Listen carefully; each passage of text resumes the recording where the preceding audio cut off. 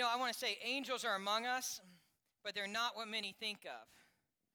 Many of you may know a lot of truths about angels, and we have a problem with angel worship in our country, just like they would in the first century. And I was going to have a time where you could, discuss these answers, but I'm just going to let you think amongst yourselves.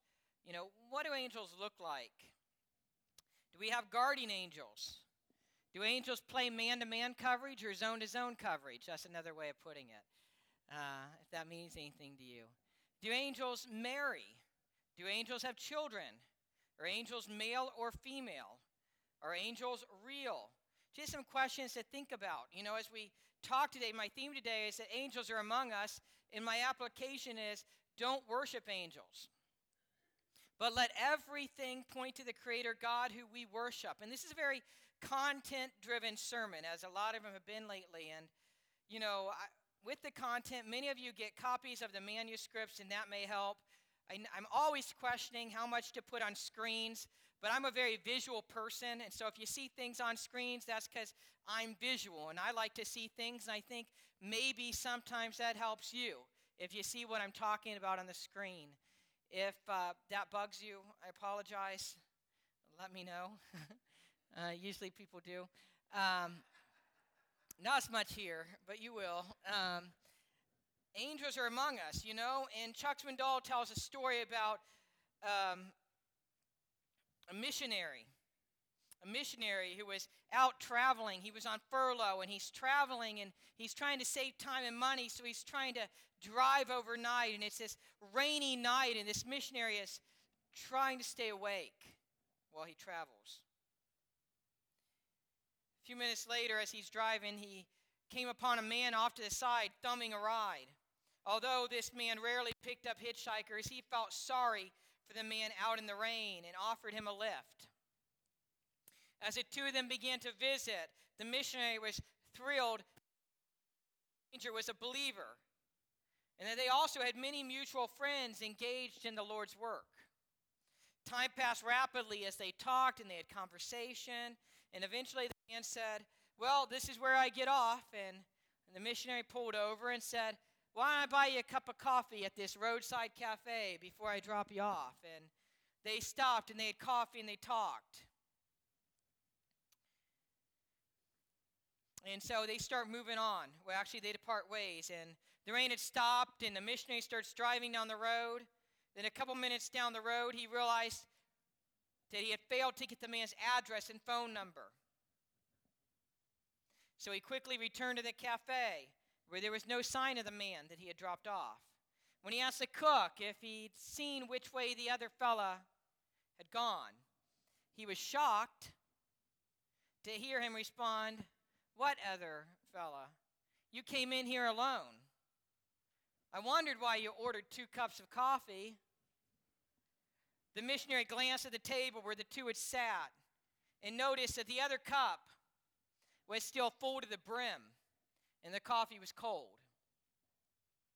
As he returned to his car, another surprising realization came to his mind. He remembered that when he had picked up the hitchhiker in the night, it was raining. But the man had gotten in the car and he wasn't wet. So the question is, did the missionary see an angel? Did God send an angel to that man to help him through the night? And I think it's perfectly possible. My first point as we talk about angels is there is more than we can see. There's more than we can see. We read this passage. Greg did a fabulous job. I'm going to read it fast again. Elijah prayed and said, "O Lord, I pray, open his eyes that he may see." And, what's he talking about here? Stop right there. What's he talking about? Elisha, I think God has a sense of humor. He has a prophet named Elijah. And then the next prophet's named Elisha. Elisha was second to Elijah, in case you're wondering. But Elisha's servant was scared. There's enemy encampments all around him. He's scared. And so Elisha prays and says, "Open his eyes that he may see." The Lord opened the servant's eyes, and he saw. And behold, the mountain was full of horses and chariots of fire all around Elisha. Those horses and chariots of fire were angels. They were warrior angels. And they were there to defend Elisha and his servant. When they came down to him, Elisha prayed to the Lord and said, "Strike this people with blindness, I pray." So he struck them with blindness according to the word of Elisha. Then Elisha said to them, "This is not the way, nor is this the city. Follow me, and I will bring you to the man whom you seek." And he brought them to Samaria. Samaria was the capital of the northern kingdom of Israel. And Elijah takes these enemies, so to speak, of the Lord's people, these Arameans, and takes them to Samaria, where they will be defeated and captured. They were angels. It was angels. It was warrior angels. In Daniel 10:10-14, an angel is talking with Daniel, and he shares. Daniel says, "Behold, a hand touched me and set me trembling on my hands and knees. And he said to me, O Daniel, man of high esteem, understand the words that I'm about to tell you and stand upright, for I have now been sent to you." This angel has been sent to Daniel. And when he had spoken this word to me, Daniel says, "I stood up trembling." You would tremble too if an angel's right in front of you. Then he said to me, "Do not be afraid, Daniel, for from the first day that you set your heart on understanding this, and in humbling yourself before your God, your words were heard. And I have come in response." Listen, Daniel prayed to the Lord, and on the first day that Daniel prayed, his words were heard. But look, it says, "But the prince of the kingdom of Persia was withstanding me for 21 days. It seems evident that the prince of the kingdom of Persia was a demon, and there was this angelic struggle, which we'll talk about in a minute. Then behold, it says, Michael, one of the chief princes, came to help me. Another angel, the archangel, a prince of the angels. For I have been left there with the kings of Persia. Now I have come to you, an understanding of what will happen to your people in the latter days. For the vision pertains to the days yet future. That seems to show that there seems to be some form of a cosmic struggle between angels and demons. Daniel had prayed in the previous chapter, but his answer was slow in coming. So in verse 12, the angel says that he heard the prayer on the first day, as I had shared. But he was in a struggle with this demonic prince of Persia, and Michael had to help him. I don't plan to talk about spiritual warfare today, but talking about angels, I have to touch on it. In Revelation 12, we see Satan fell with 1/3 of the angels. 1/3 of the angels rebelled against God, and Satan fell leading this pack of angels. Now, sometimes we could get discouraged, but remember that God still has 2/3 of the angels. And even if he does not, God is still Lord. The devil and the demons are no threat to God. God chooses to use his angels for his battles and for his victories and for his messages, but he doesn't have to. The devil is no threat to God at all. And for the Christian, Jesus is always with us. We are never, ever alone. The meaning of the word angel, it comes from the Hebrew word malach, which means simply messenger, and it may refer to a human messenger, as we see in 1 Kings 19:2, or a divine messenger, which we see in Genesis 18:12. But the basic meaning of the word is one who is sent. These are angels, are messengers and warriors of God. As a divine messenger, an angel is a heavenly being charged by God with some commission. The word is found 103 times in the Old Testament. That's the Hebrew word. But the Greek word, angelos, occurs 175 times, 175 times in the New Testament. And it is only used of men, of people, 6 times. The word angelos is similar to the Hebrew word malach. It actually means messenger who speaks or acts in the place of the one who has sent him. So let's think about some attributes of angels. And there's a lot, so I'm going to try to limit this. And you can look up some of these scriptures later if you want. I'll have a few on the screen. But angels are spirit beings. They're spirit beings. Hebrews 1:14 says, "Are they not all ministering spirits, sent out to render service for the sake of those who will inherit salvation?" In Hebrews, there was a problem of angel worship. And the author of Hebrews, which was God, was showing I mean, some human wrote it, but we don't really know who, was showing that angels are not to be worshipped. They're ministering spirits sent out to render service for the sake of those who will inherit salvation, Christians. Angels do take the form of humans, and we see this in Genesis 18:3. Something really important is that angels do not have gender. Mark 12:25 has Jesus speaking. And in that passage it says, "For when they arise from the dead, they neither marry nor are given in marriage, but they are like angels in heaven." So it seems clear that angels do not have a gender. Angels are warriors. In Revelation, angels bring about judgment, and we see this in the passages which we already read as well. They are warriors. In certain cases, when a person encounters an angel in the Bible, the angel says, "Do not fear." Look at Luke 2:9-10, which is on the screen. "An angel of the Lord suddenly stood before them." This is the shepherds in the fields. "And the glory of the Lord shone around them, and they were terribly frightened. But the angel said to them, 'Do not be afraid. For behold, I bring you good news of great joy, which will be for all people.'" There are myriads of angels. We see that in the scriptures. They were created by the Lord. Colossians 1:16, "For by him," that's the Lord Jesus, "all things were created, both in the heavens and on earth, visible and invisible." They were created by the Lord. Listen, this is big. We do not become angels when we die. Christians do not become angels when we die. Everybody got that?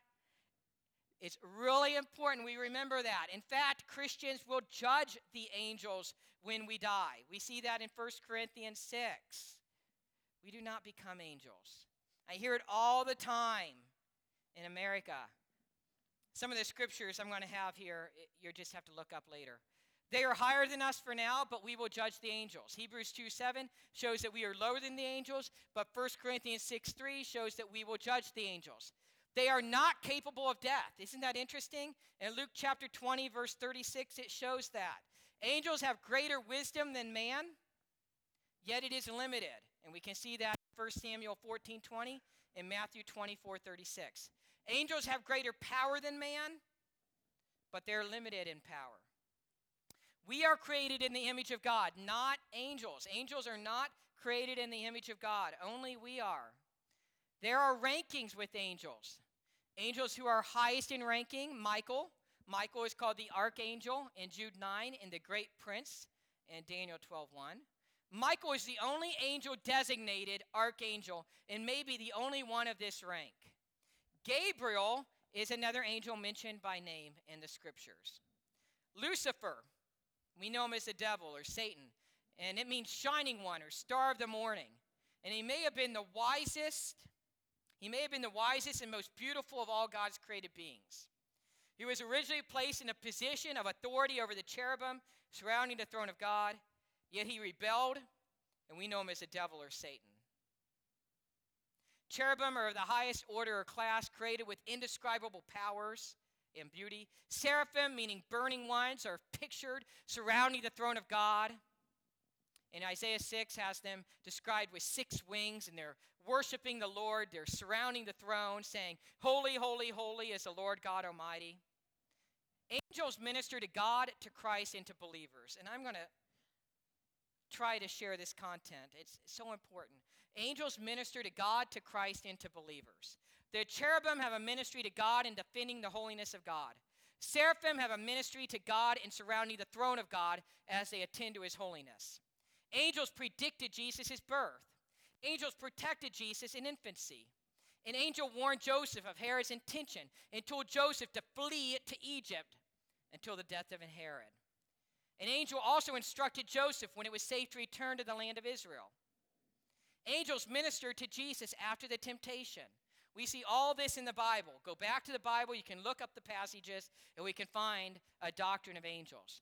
Angels strengthened Jesus at Gethsemane. Isn't that interesting? In one of Jesus' trying times, an angel came to strengthen him. Angels announced his resurrection. They released the apostles from prison and Peter from prison. Acts chapter 12, really exciting passage. The angels will protect the 144,000 in the tribulation. We see physical protection of angels. David experienced physical protection by the angel when he was forced to flee to the Philistines. Angels may frustrate the plans of the enemies of God's people. Angels protect from physical harm those who seek refuge in the Lord. Psalm 91, 11 through 30, a really passage. They released the apostles from prison and Peter from prison. I shared that one. An angel brought physical nourishment to Elijah when he was weakened from a journey. We see encouragement from angels. Encouragement from angels. During the storm at sea, an angel encouraged Paul, reminding him he would arrive safely at Rome. We see direction. An angel directed Philip to witness to the Ethiopian eunuch. Isn't that really cool? This really exciting passage of Philip witnessing to this Ethiopian eunuch who would take the gospel back to Ethiopia. It was an angel who directed that. An angel arranged a meeting of Cornelius and Peter. Another really exciting passage about opening the gospel to non-Jews. We see a relationship between the angels and prayer and assisting in prayer. Peter's prayer, the disciples were praying for Peter's release in Acts 12. And an angel came and released him from prison. Read that passage later. It's really exciting. Daniel's prayer was explained by the angel. We read that passage. Luke 16:22, it seems that angels may carry believers home. 16:22. That describes the death of Lazarus and the angel carrying him to Abraham's bosom. This may be the way God causes all his dying saints to be absent from the body, at home with the Lord. Angels will also be instrumental in judgment at the end of the age. And an angel will sound the trumpet during the tribulation. Angels pour out the bowl judgments upon the earth. They are warriors. They carry about God's messages. They carry about God's judgments. So here, let's go through some applications. Angels in heaven rejoice over one sinner who repents. If you want to make heaven rejoice, if you want to make heaven worship, share Jesus with other people. And so I remind you, those little prayer cards in your bulletin, take them home, take them seriously, write down names of people who need Jesus, and bring it back next week. We'll have a little box for you to put those in, and we will pray over that box. Listen, nobody receives Jesus as Lord and Savior without someone praying for them. I believe that. I really do. And we need to pray for opportunities to share the gospel with other people. And then we need to watch for God to give us divine appointments. They may even ask you. Bill Hybels pastors Willow Creek Church, and he was out boating on Lake Michigan. And they see some people, and they start talking to them. They were in another boat. He's in one boat. They're in another boat. And they start spending time with them. And I guess Bill Hybels was thinking about the gospel, but he never saw the right moment to share Jesus with them. Finally, Bill Hybels and his wife are getting back on their boat to go back. And the person says, "Hey, I have a question for you." He says, "I always wanted to ask a Christian, how do you become one?" I mean, how awesome is that? The guy just flat out asked him. When you start praying for opportunities, I believe God's going to give you opportunities. Make heaven rejoice by sharing Jesus with people. Don't worship angels, but let everything point to God who created them, who we worship. We must only worship the Lord. He created the angels. Angels show the greatness of God's love and plan for us. Angels remind us that the unseen world is real. Angels are examples for us, and this is true in their obedience and their worship. Angels carry out some of God's plan, and angels directly glorify God. We must understand that God uses angels to carry out his purposes. And as we study angels, be amazed by God. Be amazed by God. But not just with angels. Look around at the sky at night.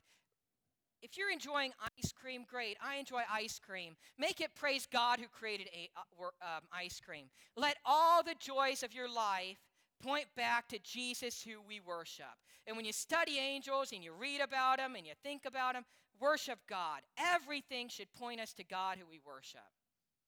Lest we start worshiping angels or ice cream or chocolate. or whatever it may be. We must make sure that we have a correct understanding of angels. We must be aware of angels in our daily life. Hebrews 13:2, be aware of angels in your daily life. We must be aware of false doctrine from angels. Galatians 1:8 says that don't even let an angel from God share the wrong message of the gospel, which I have to believe is probably a demon masquerading. Beware. We must understand that even Satan masquerades as an angel of light. He was an angel, and he will try to deceive. That's what he does. One last thing. Do we have guardian angels? Acts 12 references this, but I don't think it is in a way of teaching. I do not think that we have guardian angels. If you do, it's okay. You can differ with me on this. I think we could have a myriad of angels around us, and I would rather have many than one. And I ultimately also believe Jesus is with every believer all the time. The Christian is never alone. We are always safe. Chuck Swindoll writes about another example, and I have that in the sermon manuscript for those that get it. You can also see it on my blog tomorrow. I'm not going to share it. I'm just going to summarize it. He had a young group of teens going climbing in the snow at his church in Southern California, up in the mountains, and they lost their way. They lost their trail, and they were worried. They were discouraged. I mean, it's not good to get stuck in the mountains at night in the snow. And all of a sudden, this guy says, "The trail's up here." They got up to where the guy was. They did find the trail, but they found no footprints in the snow, nothing. Be aware that God may use angels. As Psalm 91:11-12 says, he will give his angels charge concerning you, to guard you in all your ways. They will bear you up in their hands, that you do not strike your foot against a stone. Praise God for his protection around us. Let's have a word of prayer now. Lord Jesus, we belong to you. Everything belongs to you. We thank you, Lord God, because you use angels to minister to us. Hebrews tells us that. We pray, Lord God, for your protection through angels. But we thank you also that the Holy Spirit is with us in Christ. Lord Jesus, I pray that we are in Christ. And if there's those that are here with us right now who do not know you as Lord and Savior, may today be the day of salvation. May today be the day when they repent and they turn their life over to you, believing, Jesus, that you died on the cross for their sins and rose again. Confess sinners in need of a Savior and committing to you. Help us trusting in you and following you. It's in Jesus' name I pray. Amen. Please stand if you're able for Angels We Have Heard on High. It's also in the hymnal and on the screens, hymn 192.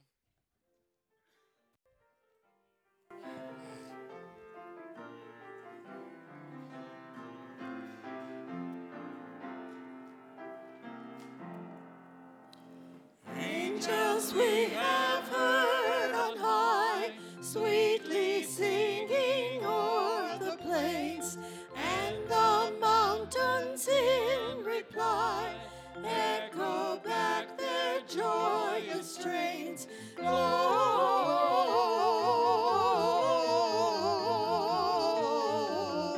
Gloria in excelsis Deo, Gloria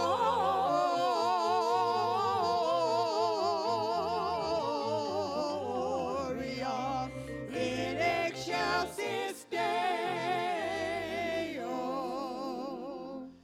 Shepherds, why this jubilee? Why your joyous strains prolong? Say, what may the tidings be which inspire your heavenly song? Glory